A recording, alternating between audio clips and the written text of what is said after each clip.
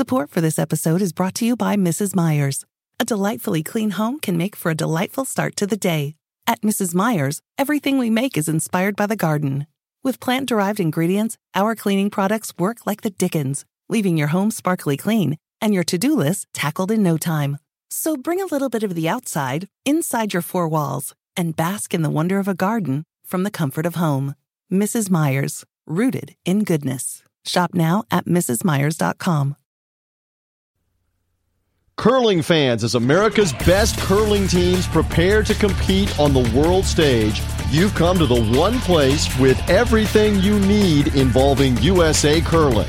It's the Extra In podcast with Price Atkinson. Get ready for everything that you need to know. News, interviews, points of view, anything involving Team USA forming and the 2018 Winter Olympics in South Korea for Team USA Curling is found here. It's the Extra In podcast with Price Atkinson and the 12th In Sports Network crew, powered by Isogenics. All right, welcome back into the Extra In podcast. Night in day 4 is now officially in the books. Gentlemen, joined as always this week, Gerry Geurts, President and CEO of CurlingZone, Joe Calabrese, 12th In Sports Network, Price Atkinson right here. Again, night 4 in the books, guys, here in Baxter Arena. Let's get to the action today. Let's start off on the women's side. Jamie Sinclair, a tough loss after being in control a good bit of the way last night against Nina Roth, comes back tonight.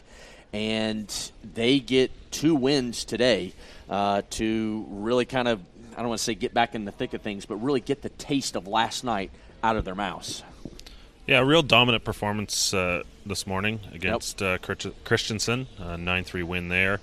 And then tonight against Nina Roth, they really dictated the style of play. You know, I've talked about this a few times where, Nina likes rocks in play, and it gives her an opportunity to take advantage of her strengths. That great draw weight that she's always got in her back pocket to, hide and generate some offense. But today was a different story. Jamie got 2 in the first, forced a single, and then got another deuce to get off to an early lead, which, for Nina, that makes it hard to actually get rocks in play. So, we've seen some great matches between those two teams, and we'll see where it goes from here. Yeah, before we go to Joe, just real quick, Sinclair, just to give you the scores today, 9-3 over Christensen this morning, and then 7-4 tonight over Nina Roth after that obvious, the narrow 8-7 defeat last night at the hands of Nina Roth. So, again, 2 wins today for Sinclair. Looked really good doing it, Joe. Yeah, the morning session, I didn't get to see a ton of it, but every time I looked over there, it seemed like Sinclair had rocks all over the place, and Christensen was having to draw against a ton. And it was a little bit of the same, actually, when I looked at the Roth-Sinclair game tonight. Again, you mentioned it sort of dictated the style of play, and Nina so far this week has tried, it seems, to get into the house early and hope for things to kind of go their way in the angles. Yeah. And it seems like against Sinclair, they've had a really tough time doing that. Sure. And it might be Vicky's ability to hit that they're a little bit afraid of. And when they get up, Vicky's such a weapon that I don't know how you counteract that unless you are super committed to playing aggressively. Yeah, and speaking of Vicky, last I looked at the stats, she was number 1 amongst the seconds, so she's having a great tournament. Coming into tonight's game, I believe she was 84% for the week thus far, and strong performance out of Vicky, and I totally agree, Joe. All right, let's hear from Jamie Sinclair coming off the ice tonight. Caught up with her just very briefly down there, but obviously had a big smile on her face after 2 wins today. Here's Jamie Sinclair. All right, Jamie, I know it was a tough one last night, but boy, if there was a way to turn the page from last night to today, you guys did it with 2 big wins. Just talk about it. Yeah, it feels really good. Last night was tough because we played really well. We were just and things just weren't going our way. So we knew that we had to just keep doing what we were doing. Just never give up, just really stay resilient, and it paid off. We played super well. We're just kind of in that groove, in that jive. And last night you guys played really well. It's just missing a couple key shots. Tonight you guys didn't miss a key shot. Yeah, exactly. Yeah, and just bouncing back after that and not getting down on ourselves. There's a lot of pressure, a lot of stress, a lot of emotions in this event, but it's really just focusing on the positives and knowing that we're doing everything we can. Is it tough in a way, mentally just going against the same two teams over and over? A little bit. It is a little bit repetitive, but it's kind of cool to like really dissect their strategy and really analyze what they're doing, since you have so many opportunities or so many times against them. Right. So we're really diving into more stuff than we normally would in curling, because you don't play that many teams this often. Congratulations. See you tomorrow. All right. Thank you so much. All right, that's Jamie Sinclair right there. And, again, 2 big wins today. I know they were very frustrated, as you would imagine, coming off the ice last night in a game that they really had in control.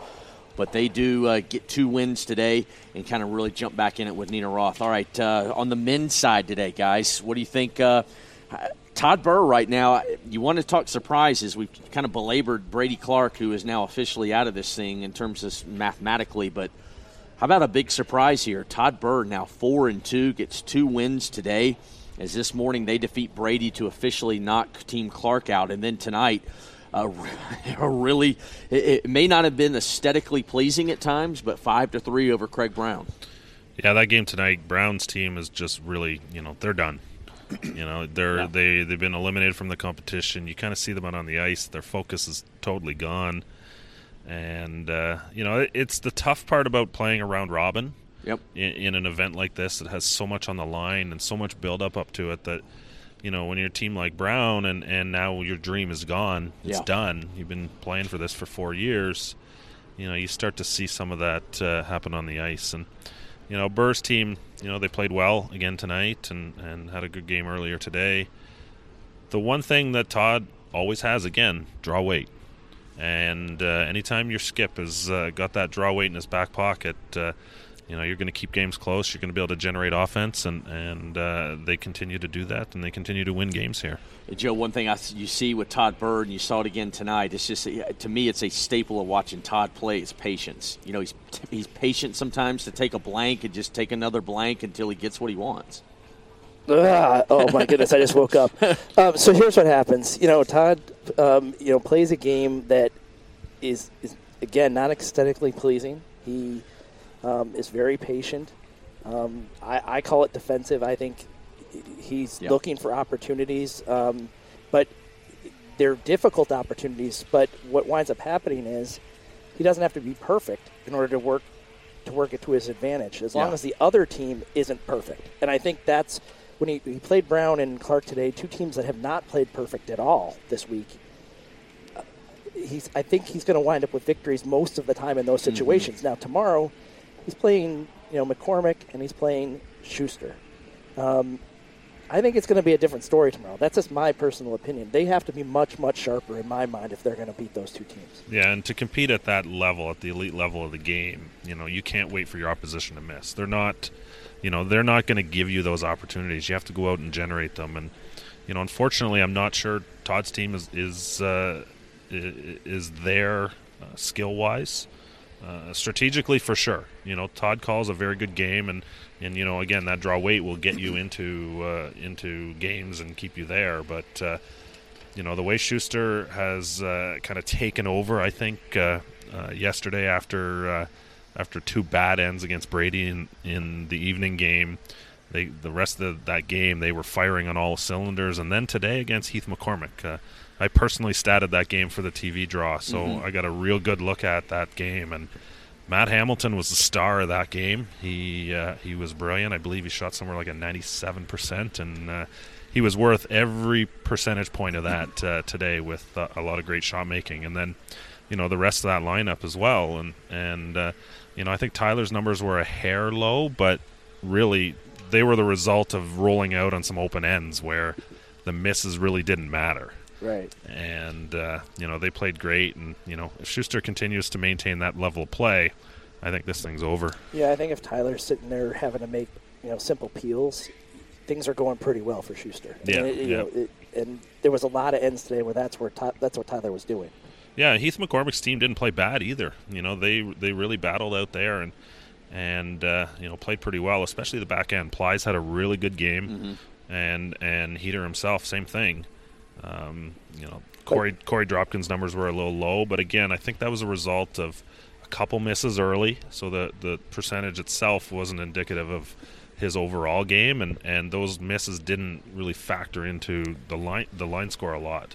Yeah, I think the thing about those early misses, and it wasn't just Korey, it seemed like there was one miss per end that stopped Heater from having the opportunity to play offense, and that's his game, and he never got a chance to really play it, and that's got to be a little bit frustrating for a team that's been playing so well. Yeah, not get those opportunities. Yeah, I wouldn't put a lot of that on Heater's game. I think Schuster's team just shot so well. Yeah, I would agree. At second, again, Matt Hamilton's game was just so good. It's hard to put those rocks in good places to build opportunities. Yeah, Schuster 6-5 over McCormick this morning, and John Schuster now 5-1, the clubhouse leader over McCormick at 5-2. Todd Burr 4-2. And Schuster will be on the ice tomorrow with two of them. We'll get into set the table for tomorrow in a second. But after the game this morning, here's what Matt Hamilton had to say about the win over Heater McCormick. We never really felt like we got in a lot of trouble, but we never really got them in a lot of trouble until later in the game there. I think the eighth end, we got them in a little bit of trouble, and it kind of worked our way. But we just knew that we would catch a miss eventually, and when they did, we had to capitalize on the opportunity. 5-1 now, obviously, at worst, a tiebreaker. We know that there's a whole lot more going on. You guys have a lot in front of you, but playing so well right now. Where do you grade Team Schuster at this point? B minus. We're playing all right, but there's a lot of room to sharpen up and be even tighter. And we've played better before. We know we're capable of it, and we're definitely on the upswing now. For a guy that loves him a crowd, loves him some energy, what do you think about the energy here in Omaha? Oh, the fans are great here. They are super supportive. They're quiet when they need to be. They cheer when they need to, and it's been a great atmosphere. And obviously, I've been feeding off it pretty well. I hope you enjoy the night off. We'll see you tomorrow. Thank you very much. And as Gerry Geurts termed him, he was a star today. He was the star, and that's Matt Hamilton right there, and we won't let it go to Matt Hamilton's head, I hope, for maybe too long, Jerry. So a badge of honor there as you star out our man Matt Hamilton. But let's go ahead and step away real quick. When we come back, we'll take a look at tomorrow coming up as one of our points here of the Extra and podcast with the 12th End Sports Network, powered by Isogenics, setting the table for Day 5 here at the Olympic Trials, the final day of the round robin. We'll be right back. If you're looking to buy new curling equipment, don't settle for cheap imitations. Hardline came onto the scene 7 years ago and is at the forefront of high-performance and recreational curling equipment. Hardline's ice pad is the best choice when it comes to brush heads, which is why top-ranked pros play with it, including world champions Team Gushu, as well as U.S. men's and women's national champions Team Schuster and Team Sinclair. Whether you're looking for brooms, the Pro Slide delivery aid designed by Reed Carruthers, or shoes and apparel, take a look at Hardline and see why they are the number one for curling equipment. Show the sponsor your support by going to tesn.us and clicking on the Hardline Ice Pad logo. All right, welcome back into the Extra podcast with the 12th End Sports Network, powered by Isogenics. Bryce Atkinson, joined as always up here high atop Baxter Arena, Gerry Geurts from CurlingZone, Joe Calabrese, 12th End Sports Network. And the women's side, let's take a look at the standings here, guys.